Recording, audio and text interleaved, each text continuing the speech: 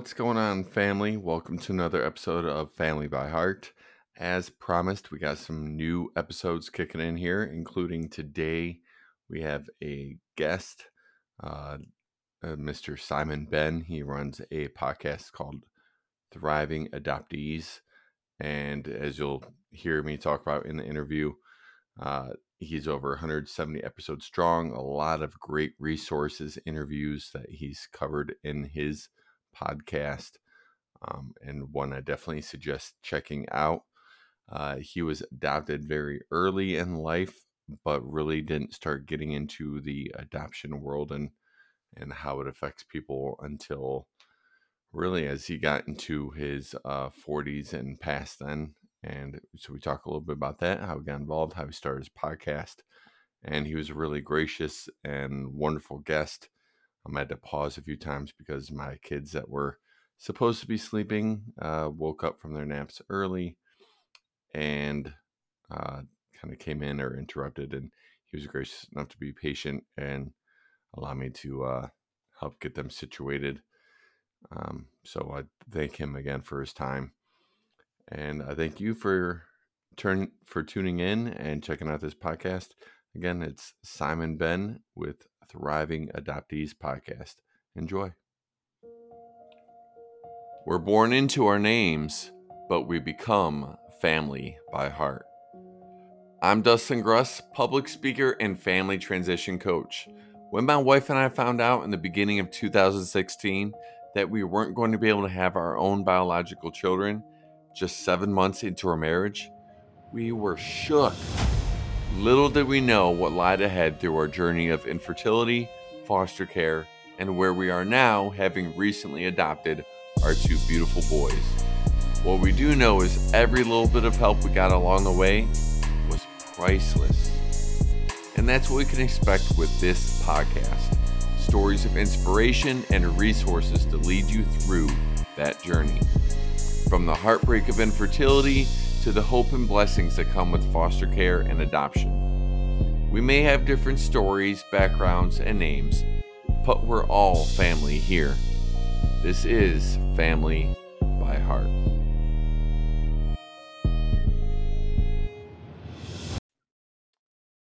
What's going on, family? Welcome to another episode of Family by Heart. I'm your host, Dustin Gruss. I'm very excited for our guest today, as he is a podcaster over from the UK, and he has a podcast that's over 170 episodes strong, and it is about adoption families and adoptees thriving in their new environment or in their life, really. And so without further ado, Simon Benn, thank you so much for being here. Thank you, Dustin. Thank you for having me on the show. I'm literally off the back of recording two podcasts myself as host, so I'm looking forward to putting a different hat on and being a guest and a resource for you and your listeners today. So totally excited. Well, we're excited to have you, so thank you so much. And speaking of that, why don't you tell us a little bit about yourself? Because I know from our pre-interview talk last week, you said you started out being a guest on a bunch of podcasts. What led you to start doing that? And then what led you then to starting your own podcast, which again is over 170 episodes strong. I believe I just checked before we came on, and you just released 176 today. Right. Yeah. So what led me to be a guest?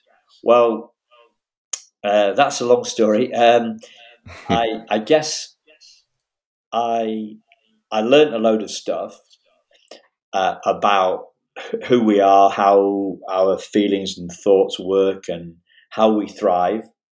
I learned a load of stuff and decided that I wanted to share it with other people. And I tried, so over a period of about 10 years, I tried different things.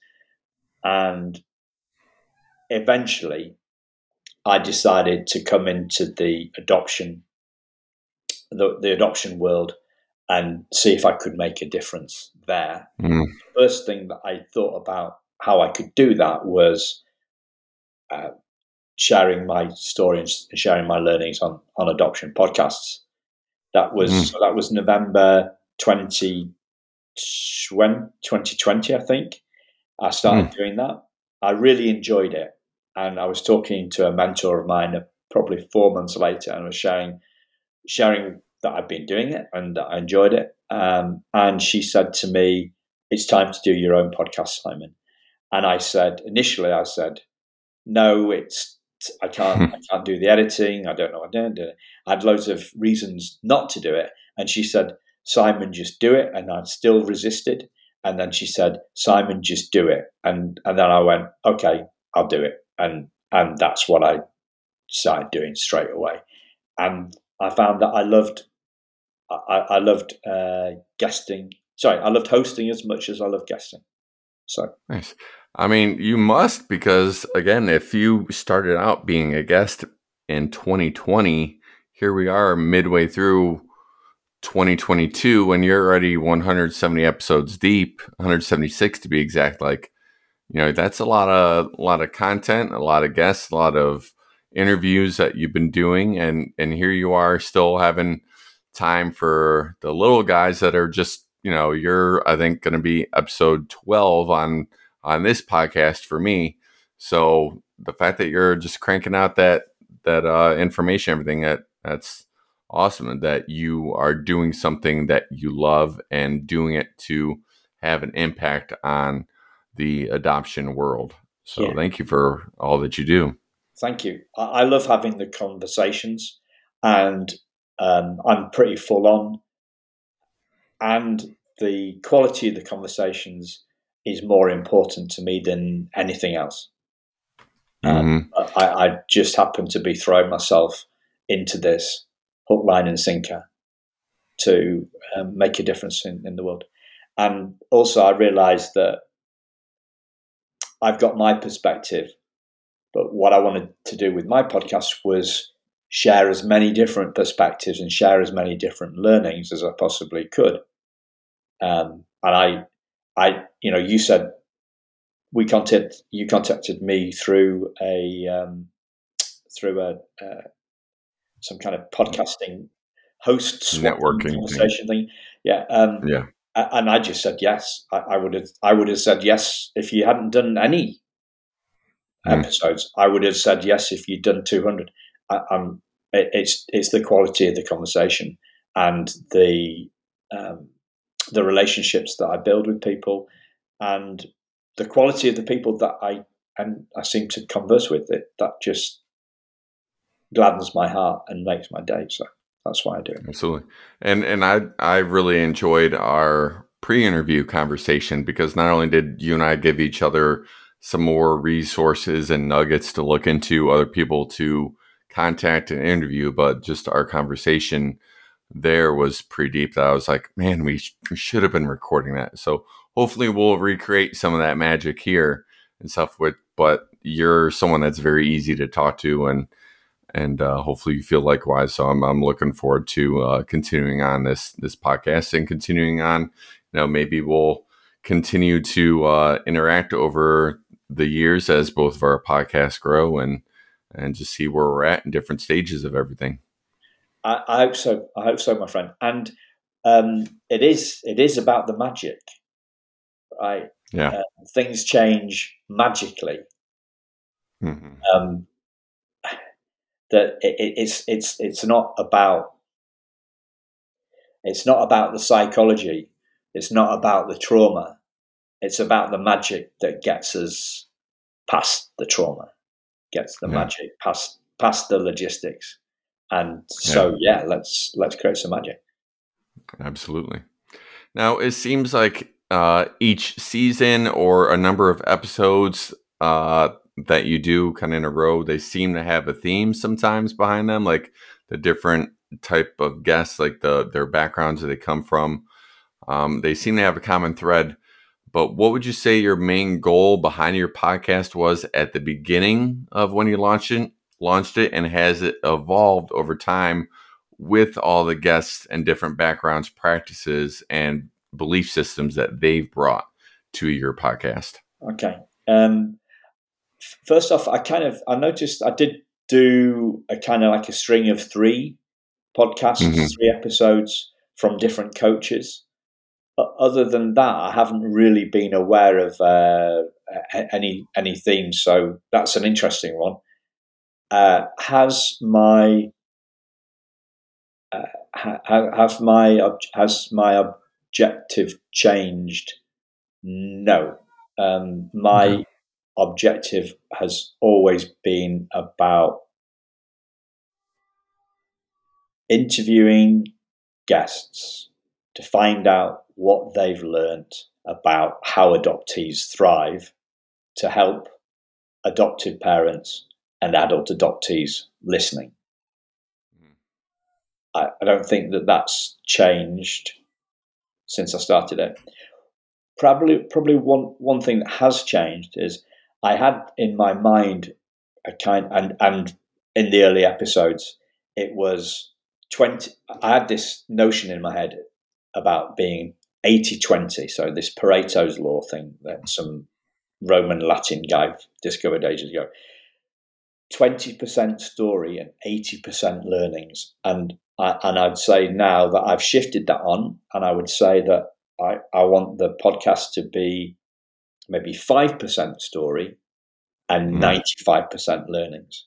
So my frame, where I'm always coming from, is what have you learned that you want to share with others, and it's learnings first, and the learnings.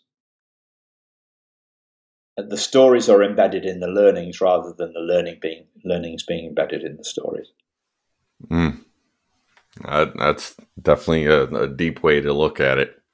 And we're definitely going to get to the learning side of thing. I would like to dive into your story a little bit more because I think a big part, again, why you do this is from your story and the lessons you learned along the way. So, you were adopted at 5 weeks old. Correct. At what age did your parents tell you that you were adopted? I was so young I don't even remember being told. I've Okay. known for as long as I can remember. So I'm Um, guessing 1.5. My parents adopted my little sister okay. when I was just before I was 2, actually. So I'm going to ask my mum. Actually, I'll be speaking to her later. So I'm going to ask her, when did you tell me? I do know how they told me. So they told me with a storybook, and it was a story of a couple that fell in love, got married, bought a house together, and adopted to. I think they got some pets, and then they adopted some kids. So it normalized. Obviously, this is in this. Well, not obviously, but I'm 50. So I didn't say I'm 55, right? So this is in the 60s. I was adopted in early February 67. So the book would be pretty dated by now, but it normalized.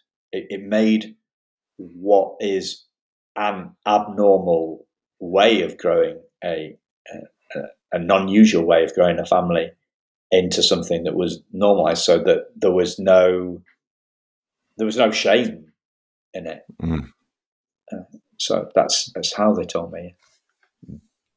One, do you remember the name of the book? Even though it's kind of old. It's out of print. I think it's called Mr. Fairweather and His Family. I think it's called that. Mr. Fairweather. Okay. But I think it's out of Might print. have to check around Amazon or eBay or something for that afterwards. So, did you and your family have celebrate what's known as sometimes as a gotcha day at all, like the day that you were adopted, or it was just kind of your normal birthdays and that was it? Birthdays, and that was it. Okay, because I know I had some friends growing up that had gotcha days, and we recognize our gotcha day with our kids, although we haven't gotten to the 1 year anniversary of it yet, as far as their official adoption. But that's something I just recall growing up with a friend that he never had perfect attendance at school because his parents always pulled him from school on his gotcha day, on their adoption day, and they went out to amusement parks or movies, or they just had a big day out together. And I just always thought that was pretty cool. Now, you say the book kind of normalized adoption for you. Did you grow up with any prejudices or stigma attached to you because you were adopted? Did your friends treat you differently, or did other adults, as far as you could tell, treat you differently because you were adopted? Or Not at did the all. book really normalize it for you? Well, I'm using the book normalized it for me now. I mean, it was just life, It was Mm-hmm. it was the way that I didn't. It was the way that I was. I saw life. I didn't have. Um, I don't have any recollection of any um, tricky stuff around that. Gotcha. Yeah, I think a lot of times, especially here in the United States, a lot of the stigma is attached more to foster kids than it is adopted kids, or I think it's attached more to biracial adoption. Like, I know my wife, because we adopted two black kids, she gets looks when she's out in public with the kids in certain neighborhoods and areas and grocery stores um, that aren't quite as affluent, and she gets stares and looks, whereas I don't really get those. Now, it could be because I'm 6'1" and over 230 pounds, and so people probably don't want to mess with me or say anything to anger me or give me a dirty look, but she sees or experiences that a little bit more, and you hear that a lot more about biracial families because of adoption and stuff. And you'll be surprised, like some of the questions that you sometimes get.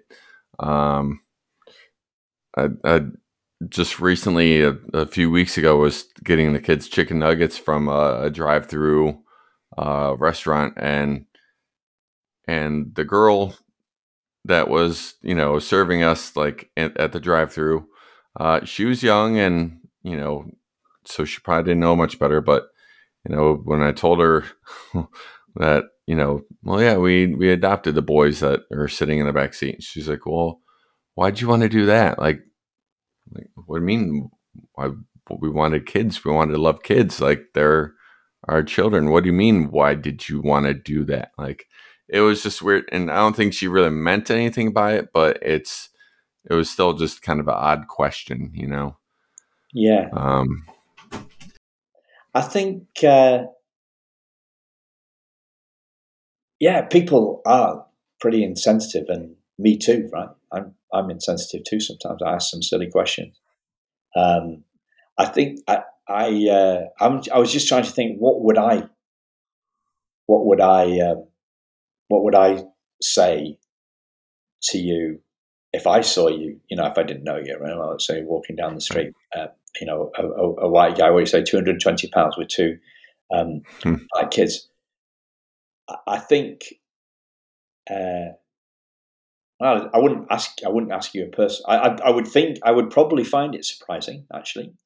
Hmm. But would I ask you why? If I got into a conversation, would I ask you why? No, I wouldn't ask you why. But I can. I'm sure that I'm. Well, I've been called up.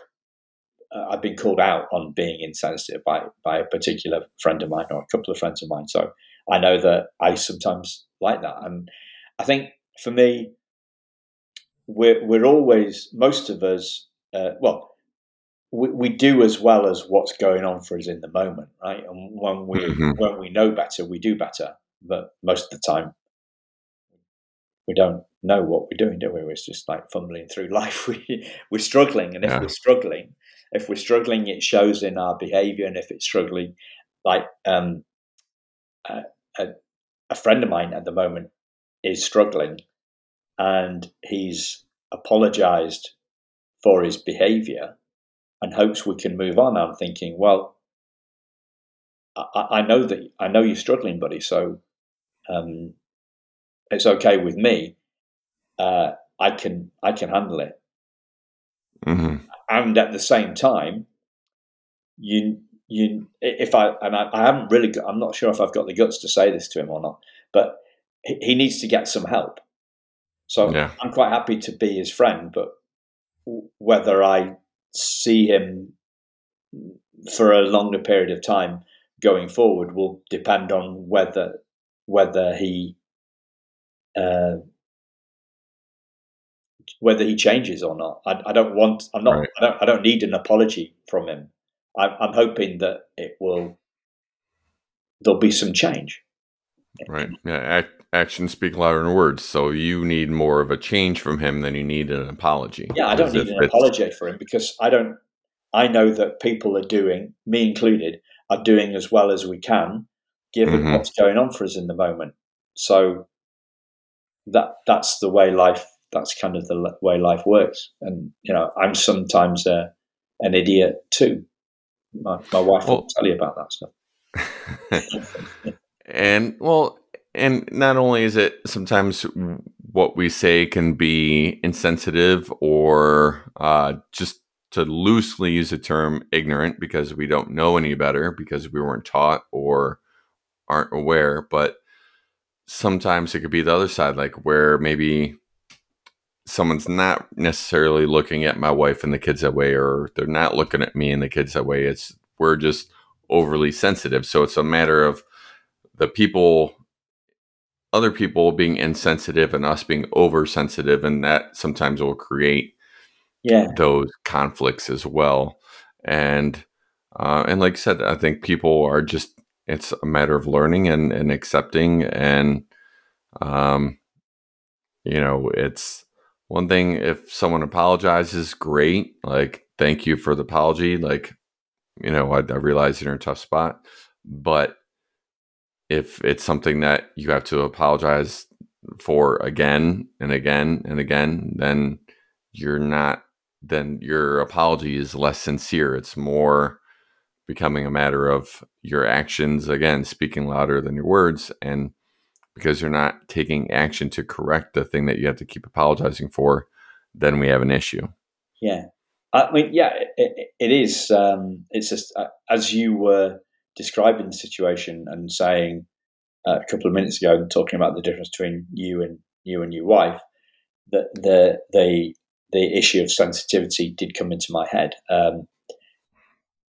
I was talking to a guy a couple of weeks ago who's going to be hopefully going to be coming on the podcast. A great guy, and he was talking about how there is we seem to be living in a world where a lot of people are competing to be in terms of how triggered we can be. Right? Mm-hmm.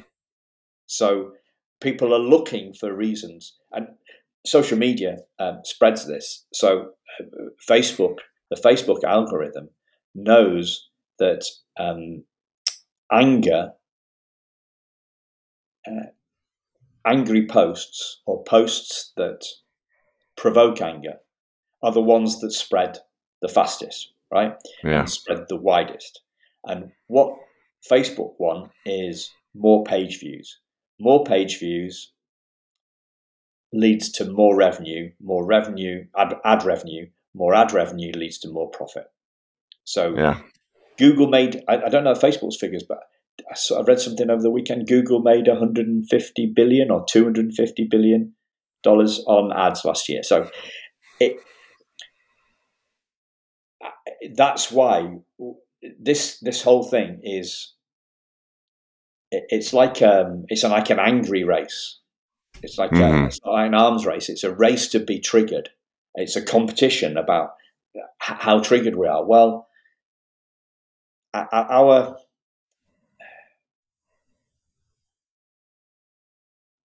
response is our response, right? Mm-hmm. So it's whether we react or whether we react in anger or we respond with humility. So I'm not angry about my mate struggling. I'm not angry. Hopefully I'm responding in this instance, right? I'm responding with humility. Yeah. But I won't be until I see some change rather than apology, I won't be looking to be spending extended periods of time with it. Yeah. I don't Well, blame. yeah, as far as the people you have spent time with, especially on your podcast, I'm going to give you a small chance to brag or name drop, being the term here. There are a lot of highly successful and or like famous people that have come out of foster care and or adoption. Who is like the most famous person you've interviewed, and who is someone you've interviewed that you feel has made the largest impact when it comes to the world of adoption? Like, Um, who's your white whale that you've had on your I podcast so I far? I don't. I wouldn't know where to answer that question. Can I answer a different question? Absolutely. So the episode that opened my eyes, uh, Hmm. the widest and was the biggest learning for me, was one by an foster adoptive mum of. Sorry, I'm embarrassed to know. She's got loads of kids. She's got 8 or 9 kids, I think. Called Holly Ann Petrie. She she um, uh, she came up with the title for her podcast of "Unpacking Our Own Baggage as Mm. Adoptive Parents," and it really opened my eyes because I had any relationship starts with us. Hmm. So it's about I can't influence my wife. I can influence what I do, but I can't influence what my wife does. So it starts with me. So and like emotional intelligence starts with us. It's about how we are, and how we are, who we're being, who we're being, our mood, our outlook, our whole thing. It's about us. It starts with us, and the kids are going to take our lead. So it starts with us, and that's what the lesson that I learned from Holly Ann, and she runs a foster adoption agency, and that was the lesson that landed for her. It was about her and unpacking her own baggage. And when she shared that with me, I thought that is so powerful because it is all about us. And that was last year, and recently this year I interviewed somebody again for the podcast. Um, I'm sorry, I can't remember who it was now. But she said that adoptive parents come to her asking how they can fix their kids. And it's not about fixing the kids, it's about um, us first.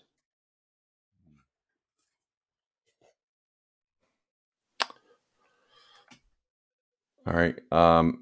No, those are great answers as far as impactful guests that you've had. That I'm definitely going to check out the podcast of that first woman you mentioned. And between our uh, pre-interview talk last week and then today, like I've gone back and listened to the episodes of people you've mentioned and stuff, and it's again, thriving adoptees is like, if you are getting into the world of foster care adoption, like check out Simon's podcast because he's got amazing guests on there, and it's just amazing podcast full of resources. So be sure to check it out.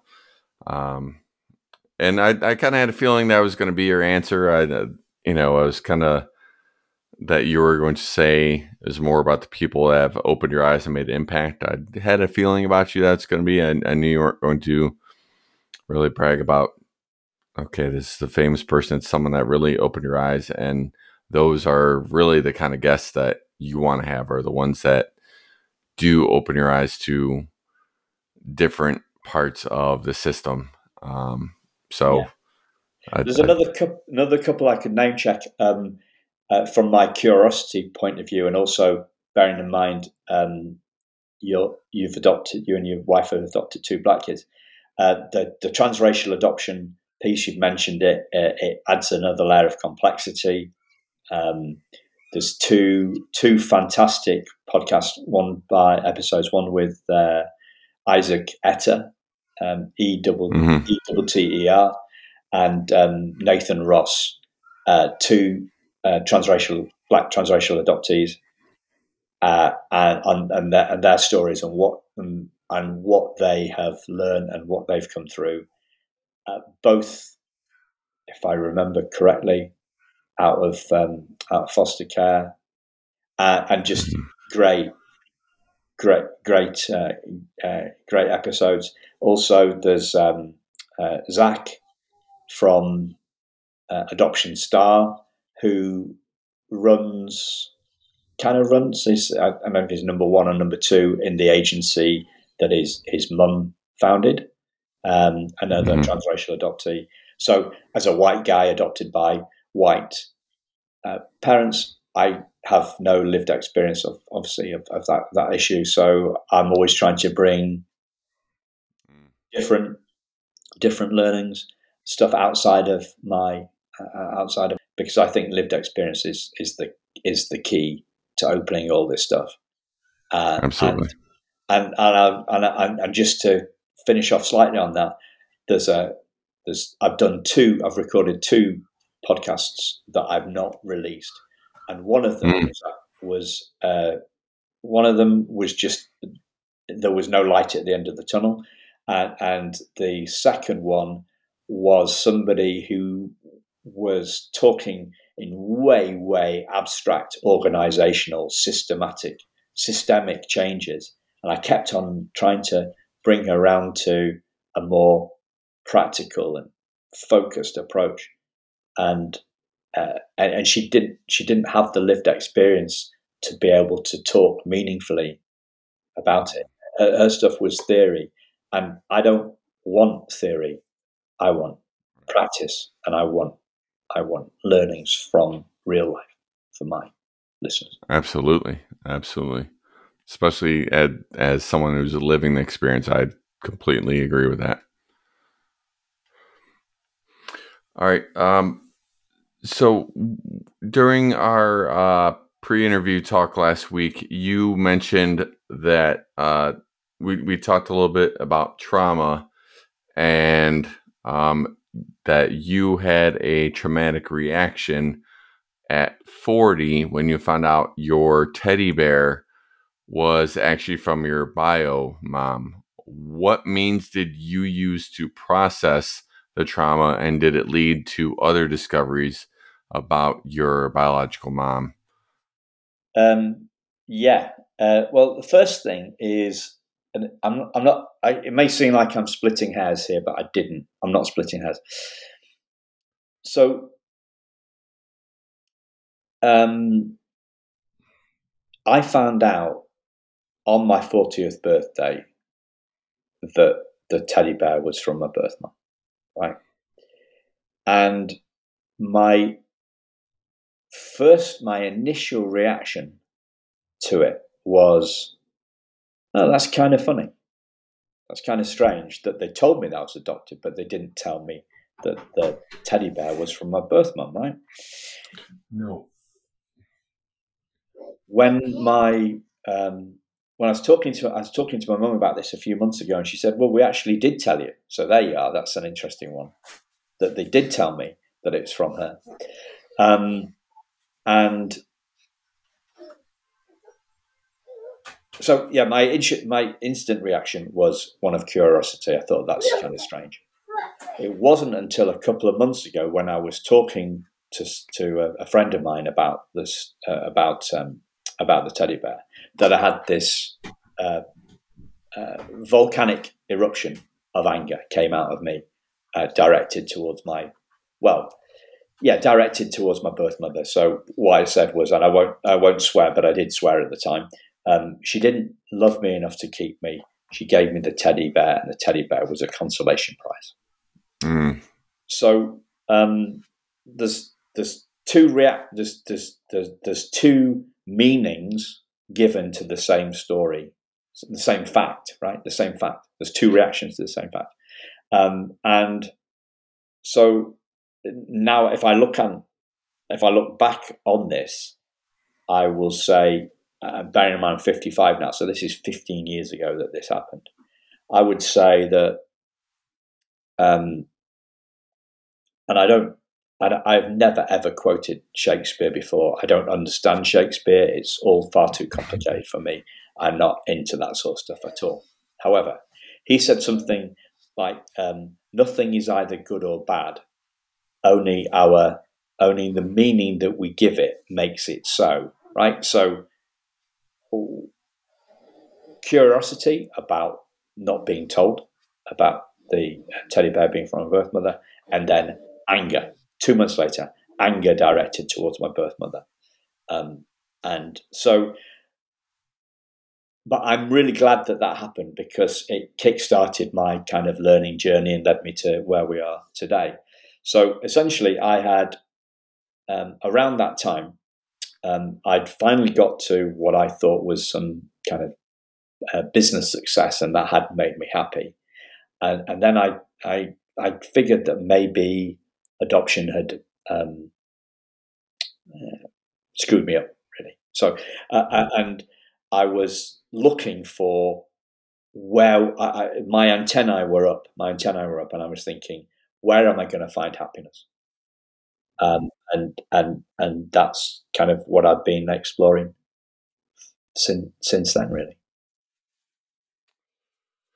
Now, the other thing in that we discussed in the pre-interview was the idea of society being trauma obsessed versus hope obsessed. And so you had an interesting take on that, if you wouldn't mind sharing that ideology. Yeah. So my business has caused me a lot more upset than trauma. Right? That's just my experience. But the adoption has caused me heartache and trauma, if you want to use that word. When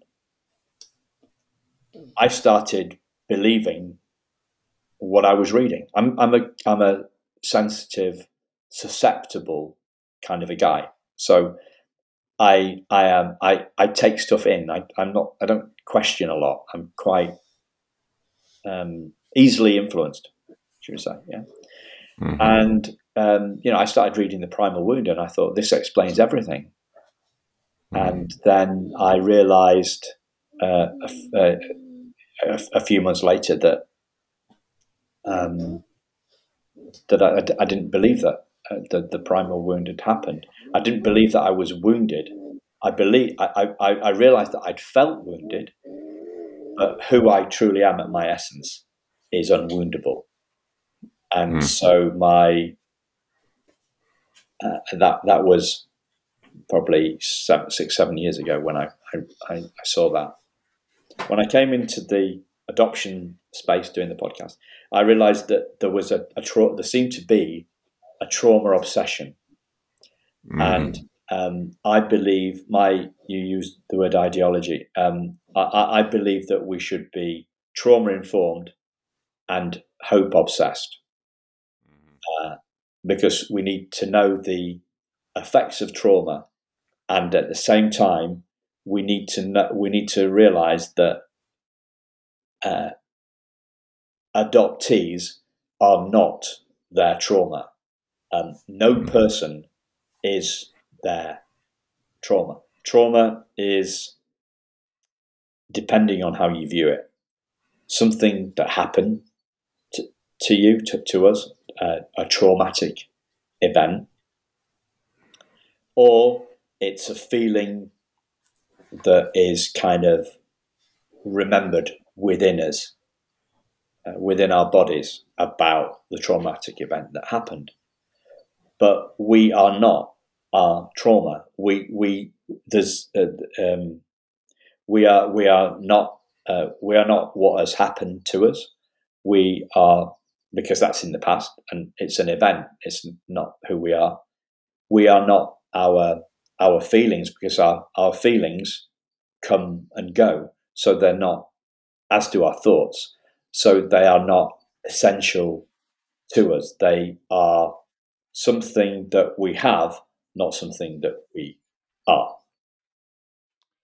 And I that's one of the things I love what you said there about we are not our trauma. And one of my past guests talking about foster kids, they aren't foster kids; they are kids in foster care. Is one of the quotes she shared in, and we're not, you know, like thriving adoptees. Like, you know, you are a child, you were an adult that was adopted. You weren't an adopted child. Like, you know what I mean? Like the correlation there, like it's just a part of your story. It's not who you are. It's kind of what you were Yeah, getting to in the point there. none of us are our story. There's a lady that said at the. Have you heard of Byron Katie? People call her Katie. One of her questions is, "Who would we be without our story?" Well, we are not. We're not our story. We're not. We're not what happened to us. But we think we are. Right? Me too. I'm embroiled. I'm hooked into the drama of, for example, how my podcast is doing. Right? I'm hooked. I'm embroiled into that story. I'm consumed by relationships in my life, the stuff that's going on in my head, all these things. But all these things aren't what I am. So to make it really crystal clear, if we're doing this on, if we're going to do this bit on video, just 2 shakes. So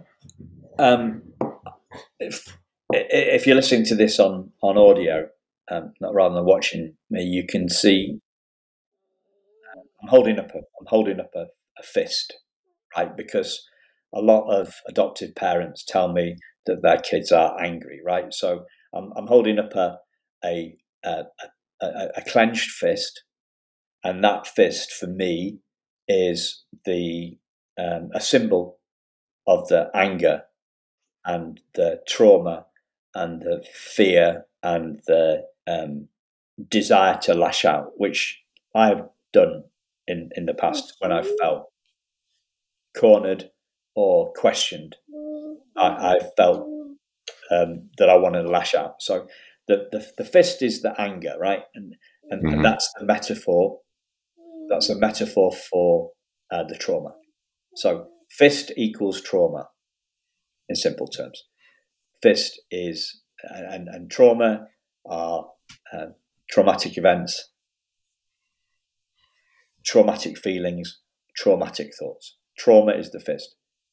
Inside my fist, as I open it up, you'll see a glass diamond. It ain't a real diamond, because it would be worth about, I don't know, $5 million, 4 million quid, Right. who knows? It's a little diamond that I got off Amazon for £7, so about $8.50.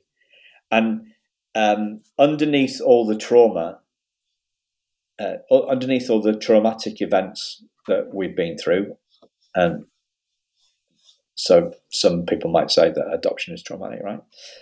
Or the neglect and hardship that kids have been subjected to before they were in foster care.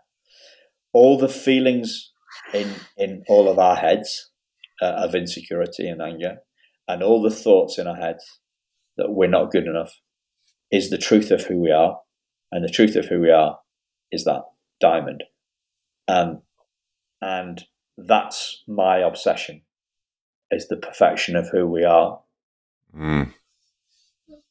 hope obsessed, perfection Mm-hmm. obsessed, true identity obsessed, rather than focusing on the trauma. I love that. That's beautiful. Thank you. Um, and I think to kind of go with that, like it while we're not our story, and it's not necessarily our story shapes us, it's how we react, it's how we find hope that shapes us. It's the actions we take after the trauma, and sometimes we need a little help with that, and and finding the hope, and that's nothing wrong with that. And have you seeked help as far as dealing with your emotions as an adult, as things like the teddy bear started to kind of you that anger kind of spiked up a couple months after you realized that with the teddy bear, or was it um, or has the podcast been what's helped you process a lot of the uh, what your story was to help Now, um, bring you that hope and be that I've done a diamond? lot of work. I've done a lot of work on myself, and I continue to do a lot of work on myself. So, uh, or I listen to audiobooks and podcasts um, whilst I'm walking the dog for an hour and a quarter in the morning, and when I'm ever in the car on my own. So I probably consume about listen to stuff uh, to help me understand who I am an hour and three quarters a day, and Mm-hmm. I've done a lot of work on myself over the last 15 years. Yeah, coaching courses, audiobooks, um, yeah, mentoring. I've done a little bit of therapy. Didn't really work for me. Didn't therapy because the therapist just wanted to drag me back into the past rather than help me. But I've had a lot of coaching. However, the therapist did lead me to um, a huge step forward, which was tracing my birth mother, um, and who unfortunately I found out eventually she died. But I got my adoption file, and that helped me. There was a letter in that file about the teddy bear, which helped me realize that the story in my head, the story that she didn't love me enough to keep me, was complete and utter rubbish. It was 100% fiction, right? Stories, the voice in our head, it's lies. The voice the voice in our head is a liar. Um, but kind of luckily, it's not who we are. Mm-hmm.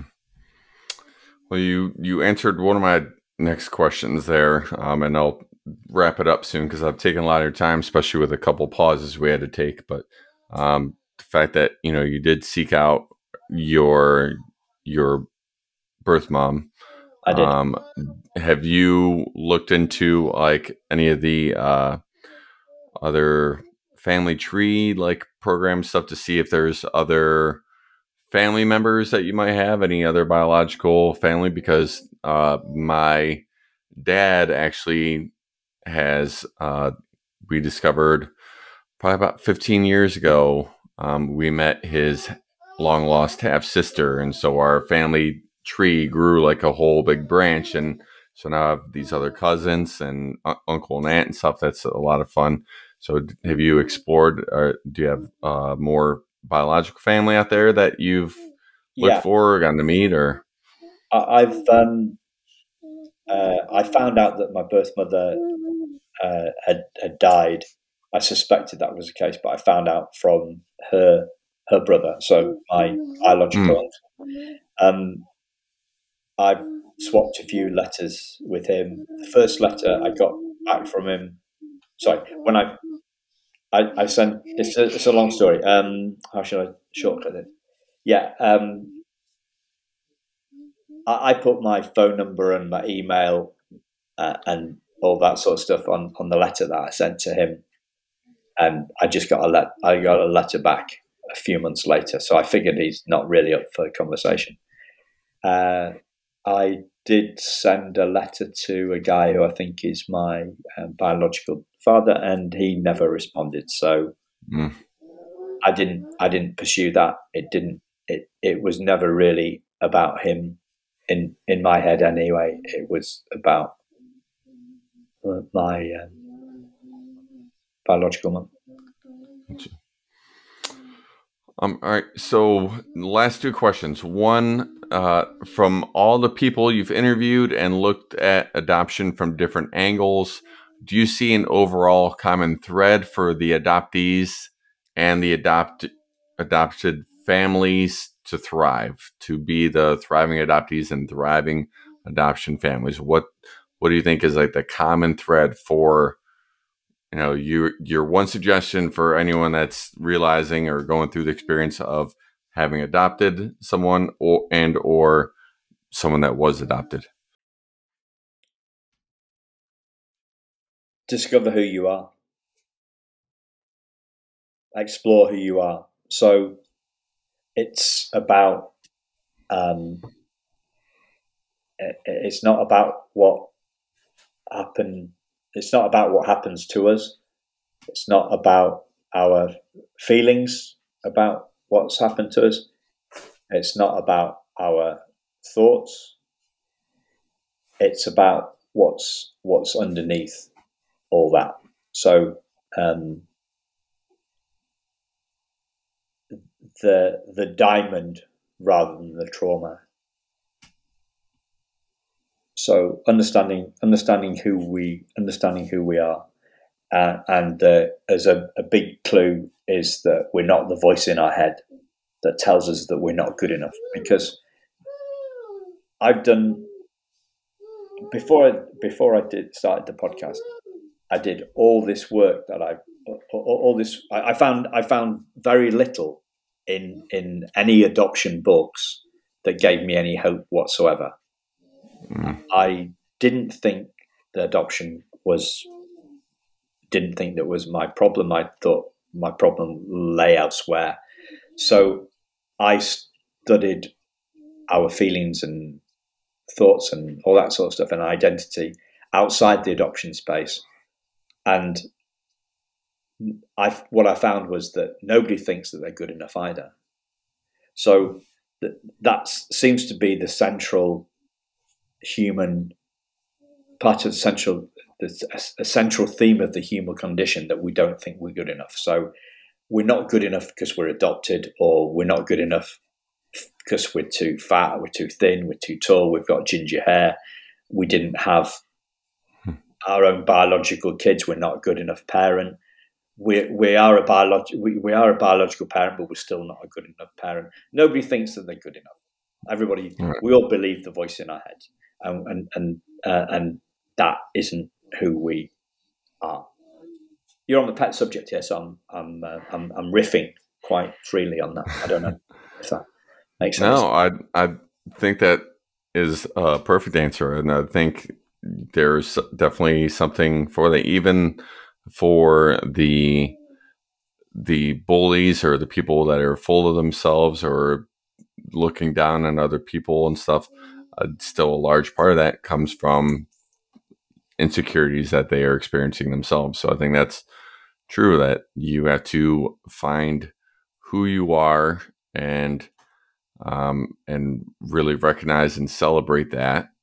And also, I think it's our calling in life to help others that feel lost or are lost, and help them see who they are and celebrate that as well. Help them celebrate and recognize and lift each other up, not bully each other, tear each other down, or impose our will on other people. It's celebrating our uniqueness, our individuality, our heritage, our background, and where we want to go as individuals, as families, as society. It's really just trying to lift each other up and encourage each other. So I think, and it all has to start with discovering who you are, like you said. So I think that's a perfect answer. So before I came into the adoption space, I did do a lot of work in elementary schools and bullying, and it was all about helping kids be happy, right? And what I discovered was that bullying is the number one cause of kids' unhappiness. Mm. And I was bullied badly as a kid. So what bullies make it about us, and therefore we think there's something wrong with us, right? Mm. So for me, it was buck teeth, all sorts of different things. Having teeth that stuck out, and other stupid things. Not drinking tea, not being having. So a lot of bullying. A lot of the bullying I suffered was on camp, right? So I wasn't I didn't have very good camp skills in scouts, right? So the bully made it about me, and that's what bullies do. They make it about us, so we take it personally. And the number one thing to realize is, the number one things to realize is actually it's about them. Bullies have been through trauma, or bullies are feeling insecure, and bullies have learned to bully because they've become victims, and they take it out on us. It's not, they make it about us when it's about them. And the second thing about bullies is, or reacting to bullies, is to realize that feelings are an inside job. They come from within us, and they don't come from the outside world. So, so much talking about triggering. I get it, and feelings are an inside job. Most of the time, we're not choosing how we're feeling as human beings, and that's okay, because if we're not choosing how we feel, it's not our fault. Absolutely. Well, with that being said, where can people find out more about you and your podcast, and what's next for you? Is there anything more in the works for you other than the podcast, or taking your experiences into a book of any sort, or is it more just you love the podcast, you love guesting, and where can people find you? So they can Google thriving adoptees, or they can put thriving adoptees into the Apple search bar or Spotify or wherever they get their podcast. Thriving adoptees. Lots, as you said, 176 episodes. Lots on there. Mainly some for adoptees, mainly for adopted parents. What's next for me? More speaking engagements. More speaking. I'm not writing a book yet. I did start a book last year. I started it 3 times. I got to 10,000 words each time, around that, and I felt, I realized one day on the back of something that somebody said to me that I actually prefer talking to writing. And everybody says, well, once you've got a book, you've got to get out there and promote it, and you've got to, and so the books don't sell themselves. So I figure I prefer talking to writing at the moment. I'm sure it'll change. I will write a book at some stage, but I will look forward to that day when it does. And if you make it stateside for any of those speaking engagements, I would love to connect with you as well. And I just hope our magic continues. And it was just so wonderful speaking with you and having you on today. And just wish you nothing but the best, continued success as you approach 200 episodes, and then 276 and 376, and however many you keep going. I just really love the resource that you provide and all the different amazing guests you've had on there so far. I know you've had some regarding foster care and infertility and so many the different things that is kind of the space that I'm moving into to occupy. So it's great seeing some of the potential out there with someone that's been doing it like you have and hitting it hard for the last year and a half. So thank you for that. And thank you for being here today. Yeah, thank you for the opportunity, Dustin. It's been a delight.